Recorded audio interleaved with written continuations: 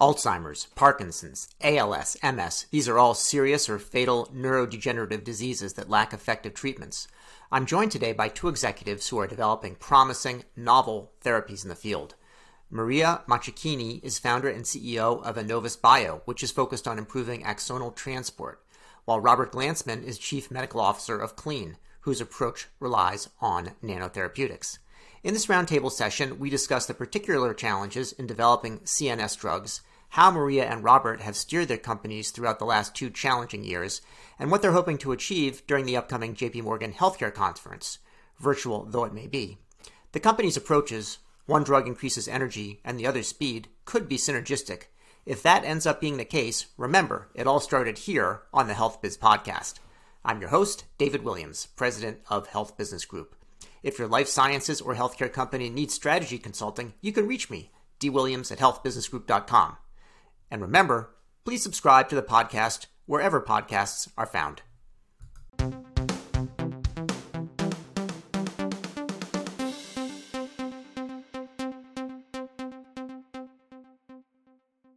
I'm David Williams from the Health Biz Podcast, and I am joined today by two executives, and we're going to be talking about drug development in CNS. First of all, I want to say hello to Maria Macchiachini. She is CEO of Annovis, and also Bob Glantzman, Chief Medical Officer at Clene. Welcome to both of you. Thank you. Thank you for having us. So we thought this would be kind of novel. We'd do a virtual roundtable discussion in advance of an in-person JP Morgan conference. Now it looks like this is going to be as real as it gets. Maybe we should have done an in-person roundtable, and then we could do a virtual JP Morgan, but this is where we are. But today we're going to talk about advances in central nervous system research. Maria, why don't I start off with you? Tell me a little bit about Annovis, which you founded and run. What's the background of the company and where do things stand now? Okay, so Annovis really was founded to treat Alzheimer's disease with a drug that did inhibit A beta. If you think back 10, 11, 12 years, amyloid was the way to inhibit Alzheimer's disease. Now, in the meantime, I think that is probably a restricted way, and for some interesting reason, our drug changed with the times. As the Times said that Alzheimer's was not just amyloid, our drug said, yes, I do inhibit other things. So it turns out that what we actually do, we do improve axonal transport, which is the information highway of the nerve cell. So if a nerve cell fires faster, if a nerve cell perceives faster, and if a nerve cell sends signals faster, your brain will work faster, your limbs will work faster, everything will work faster. But what is interesting about making a nerve cell work healthier is that then, because it's healthier, it doesn't die as fast. Because basically that's what neurodegeneration is. The nerve cells eventually die and the function is lost. So I'm happy to say that our drug works in most neurodegenerative disease animal models we tried, and in Alzheimer's and Parkinson's in humans. Well, that sounds good. I know it takes a long time to get there. What's happened a little bit? You mentioned with Alzheimer's and the sort of the amyloid approach, which is now a bit out of fashion. How did it become so central and hang on for so long? Well, in 1906, there was this German doctor that had a 52-year-old patient who was demented. She was severely demented. And when he opened her brain, he saw plaque. So ever since, Alzheimer's means plaque. Now, a little later, they found tangles. And in the last few years, it was found that Alzheimer's really is a lot more than plaques and tangles. It's also alpha-synuclein, it's TDP-43, it's vascular diseases, and then it could be anything else. And I think that maybe Bob is going to talk about energy, which is 100% correct. If you don't have good energy, your cells get sick. So the fact, that's not that amyloid isn't toxic, amyloid is toxic, but it is not the only thing in the brain that is toxic, and therefore amyloid is a limited approach. So, Bob, I see most pharma and biotech companies that I see, especially, are like Annovis in that they usually start with an A, and you can sort of see some connection there. What is Clene, and why that spelling, and what's the background of the company? So Clean is a very different company. The CLENE is actually the Anglo-Saxon spelling before the French invaded the UK. So it's actually the old spelling of clean, of the word clean. Got it. And clean, and it has a lot of meanings for this company because what we manufacture, which is really a breakthrough, are clean surfaced nanocrystals of transition metals. And when we say clean surface, we mean that there's nothing, they self-organize in highly pure water, what we call pharmaceutical grade water, which is just water, nothing else. And they self-organize atom by atom and remain stable in suspension in water for years. So that's the breakthrough of clean. Now you say, well, okay, that's nice, but what does that do? So it turns out that if you actually make nanocrystals like this, they become catalytically active. And when we talk about catalysis, we're talking about the donation and reception of electrons. So they become a little electron banks, essentially, especially gold, which is a very interesting atom in and of itself. Our lead asset is CNM-Au8. As you can imagine, CNM, clean nanomedicine. Au is the symbol for gold, and 8 is the 8th iteration of these nanocrystals. So that is our lead asset, and we're testing it in multiple models of neurodegeneration. And I actually took a little review of Maria's website. I think what they're doing is really interesting. I think we agree with her totally that axonal transport is critical to the health of neurons. And we also agree with her that energy production is critical. So the breakthrough of clean is that what we've been able to show in multiple preclinical models, in fact, every single preclinical model, including amyloid beta toxicity, is that we allow neurons and glial cells, especially oligodendrocytes, to manufacture energy. When we say energy, we mean ATP, adenosine triphosphate, which is essentially the monetary exchange of energy within cells. We allow cells to make energy in the setting of stress. That is the breakthrough of clean, and that really drives almost all the beneficial effects that we see. So I think, it's very exciting and interesting to hear what you're describing. And I would say that pretty much anybody listening in, whether or not they're in the field or an investor or not, is interested in novel approaches and drugs that are going to come along for Alzheimer's, Parkinson's, ALS, MS. I mean, these are major things. We're not talking about a small incremental change in how toenail fungus is dealt with, for example. I mean, what's the opportunity to actually go from where you are now to have products like this in the market? I mean, there are a lot of people that have tried different approaches, things that seem promising. I mean, how do you get from here to there? I'll put that to both of you. Well, I think we probably do it the same way. We have finished 2 phase 2 studies, one in Alzheimer's, one in Parkinson's. In both cases, we have really excellent data. We show improvement in cognition by 2 tests, and we show improvement in movement by 2 different tests.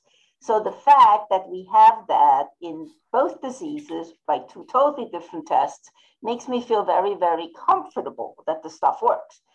And that means that right now we have petitioned the FDA for a Parkinson's meeting to move into phase 3. We are getting ready, we haven't done it yet, to petition the FDA for a meeting for a phase 3 in Alzheimer's disease. Once the FDA approves that, then we go ahead and do phase 3s. I mean, it's kind of simple. You need the money, you need the people, you need the expertise, but the pathway per se is not difficult if you have a drug that works or that you believe it works. Now, is that the case, Bob, before I let you answer? So I know on cognition, you mentioned 2 different tests, but I understand sometimes cognition can be hard to measure. We have tests now that could measure well enough cognition to determine across patients what's actually working or not. Well, Dave, if your drug doesn't work, you're going to blame the test. Our drug works in the very old-fashioned, most established test that has been around for 25 years. So I'm not going to blame a test that works, right? I would blame it if it didn't work. That's a reasonable answer. Bob, what do you say? That's a great response. Nobody can argue with that. So, drug development in neuroscience is challenging, okay, in general. And in fact, there's a reason why Pfizer doesn't have a neuroscience drug development division anymore. And AstraZeneca dumped theirs, and then they bought, that company from Boston. So there's a reason why big pharma is out of drug development in neuroscience. It's difficult. And the reason it's difficult is because, number one, the endpoints are squishy. They're all based on rating scales. You don't have death as an endpoint the way you do in oncology in general, although ALS is a bit different. And the other problem is that placebo works. So placebo is effective in almost every neurodegenerative disease you want to talk about. It makes drug development difficult. So basically, drug development takes, number one, a drug that works, as Maria so eloquently said. Number two, it takes time. And number three, it takes money. And so you have to have all three of those things in order to really move forward. So here we are, Clene are quite encouraged. We already have phase 2 data in ALS, which shows really remarkable clinical benefits. And we also have we have target engagement data both in Parkinson's disease and patients with MS. It shows that C9orf72 does indeed do what we say it does in terms of increasing brain energetics, both energy production and utilization, importantly, in the brains of patients with MS and Parkinson's disease. So again, we're very encouraged as well. We're going to move forward with a phase 2 study in Parkinson's disease soon. And we'll also be studying progressive MS at some point in the future. You know, there have been a lot of things that have happened with drug trials. Some are a little further along, some at the same phase where both of your companies are during the past 2 years. Are there things that you're doing differently as a result of the pandemic? Anything that is either harder or, in fact, easier about doing trials, given where we stand today in start of 2022, as opposed to, let's say, early 2020? Oh, well, so I'll say this. MS drug development essentially has stopped because of the pandemic. So MS patients are generally immunomodulated or immunocompromised from their disease-modifying therapy. And so they are not going to go into clinics and be assessed. So unless you have a study that uses remote assessments that can be done, in the patient's home, and that's difficult for the endpoint that we typically use in MS, something called the modified multiple sclerosis functional composite. So that consists of 4 subtests, all of which are generally done in the clinic. So MS drug development has been very difficult in the pandemic. In fact, for a while, we were the only company doing drug development in MS in the United States. And we're looking at the futility, essentially, of the study that we're doing right now. So we're looking into that. ALS has not been impacted. So we are part of the Healy ALS platform trial. That trial enrolled early. Our small ALS study in Australia enrolled early. So it has not been impacted because, of course, ALS patients have a very limited lifespan. And ALS, as people say, time for ALS patients is very different than time for normal people. So that has not been impacted. I can't speak for Alzheimer's disease. Well, this is really interesting because I talk about 2 phase 2 studies. We really had a third one ongoing that we started earlier, but it was the first one that we started a few years ago is academic, whereas the one that we did in the last 1.5 years was really was run by us and paid by us. And it was very interesting to see the differences. In all cases, we took spinal fluid. And the reason is in phase 3, I wouldn't do that, but in phase 2, we wanted to see how the biomarker all reacted. So we took spinal fluid, and obviously you cannot take spinal fluid at home. You can't send an anesthesiologist and a neurosurgeon back to somebody's home. So in the beginning, we were really impacted. And it turns out that the academic groups, because they are in big teaching hospitals, they totally stopped. They had viruses, they had people, they had the important stuff, not our study. So that study really almost stopped for 2 years. Whereas our study, we pivoted. We said, well, the big centers don't want us because they're too busy with COVID, but the smaller clinical trial centers, they learned very fast that if they don't have patients, they don't make money. And so they were not treating COVID. So they became very efficient. We had COVID tested drivers. Everybody was COVID tested all the time. We had no COVID infections. And we really helped people. We helped them from home to the site and back. And that worked beautifully for Parkinson's patients because they're usually a little younger and they're usually male. Alzheimer's patients are usually a little older and they're usually females. That was a little harder. But we got the study done, and now the other study that slowly came back on, not all the sites are back on, but some are back on, it's going to hobble around. For phase 3, we do not see any such problem because we don't take spinal fluid, and a nurse can go to somebody's home and take blood, and we only take it every 6 months. So it's not that we are sitting on these people. And all they have to do is take a pill a day. So we feel that our phase 3 is going to be a lot easier, pandemic or no pandemic. Maria, when you get through the phase 3 and think about FDA evaluation of a drug for Alzheimer's, it's obviously been a high profile approval on the Alzheimer's front that probably cost what would have been the next FDA commissioner her job. So it certainly had an impact, and certainly among patients who are waiting for the drug as well.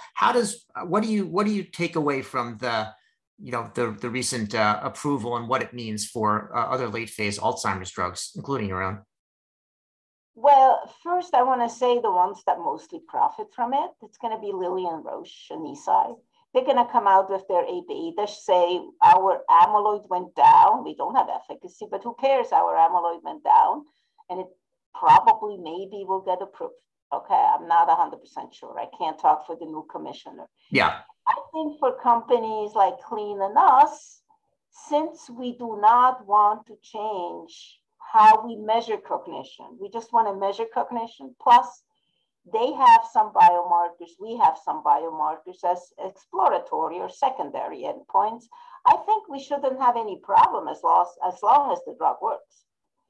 I mean, the way we want to look at whether our drug works is way more stringent than what pharma does. To explain it and give you an example, the aducanumab or Aduhelm drug from Biogen improves cognition 22% above placebo. That means that people get 78% worse.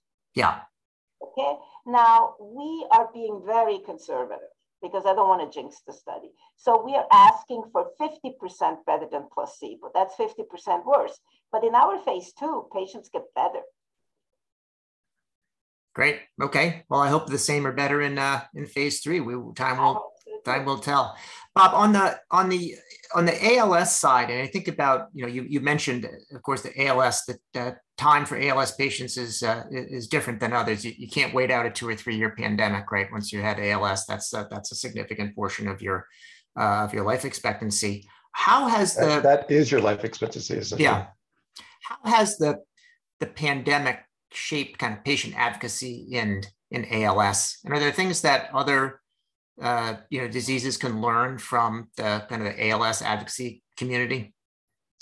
I don't think the pandemic has really shaped ALS advocacy that much, frankly. I think the Aduhelm approval did affect the ALS community because I'm not a disinterested party, so please take these comments with that understanding. But this is a tragedy, right? Yeah. FDA approved a drug based on a biomarker that has never been shown to have any relationship to clinical effect ever.